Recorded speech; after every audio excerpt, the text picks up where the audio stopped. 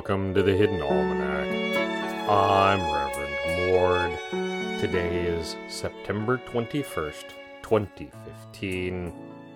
It was on this day in 1988 that the apple variety Highland Crisper was introduced to the market.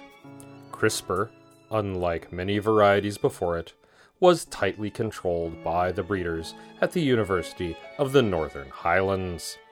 Grafts were regulated, and of course, the variability of apple seeds meant that they could not be bred from seed.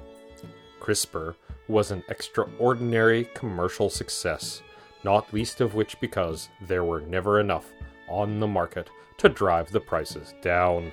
The apples were wildly popular, and bounties were offered by other growers for grafts.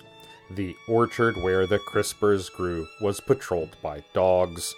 It took nearly 10 years before someone managed to hijack a shipment of Crisper saplings and smuggle them to a clandestine grow operation.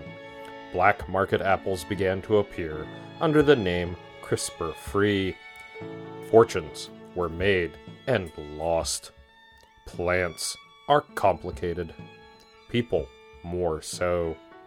And it was on this day that the naturalist Elin the Younger first described the dyed poison frog, a gorgeous royal blue frog sufficiently toxic to kill cows.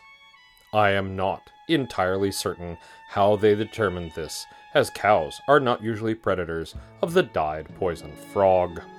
Nor, since the frog dwells in the upper rainforest canopy, do the cows often graze them by accident. It is a mystery. I have visited the Shrike Parochial School. There was a pageant of small children singing. This was alarming, but probably not sinister. I have sent off for more reference books. It is the feast day of grandparents. One is supposed to honor one's grandparents today if they are still alive, and if not, small offerings at family shrines are considered tactful. For those who have fond memories of their immediate ancestors, this is a day of joyous remembrance. For the rest of us, it is Monday. In the garden, the tomatillos harvest continues unabated. There were tomatillos yesterday, and there will be more tomatillos tomorrow, and on, salsa without end.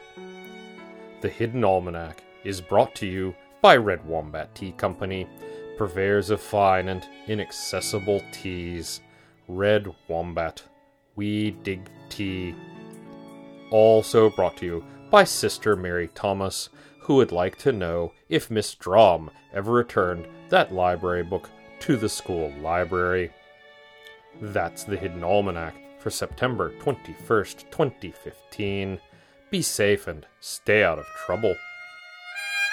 The Hidden Almanac is a production of Dark Canvas Media, written by Ursula Vernon and performed and produced by Kevin Sonney.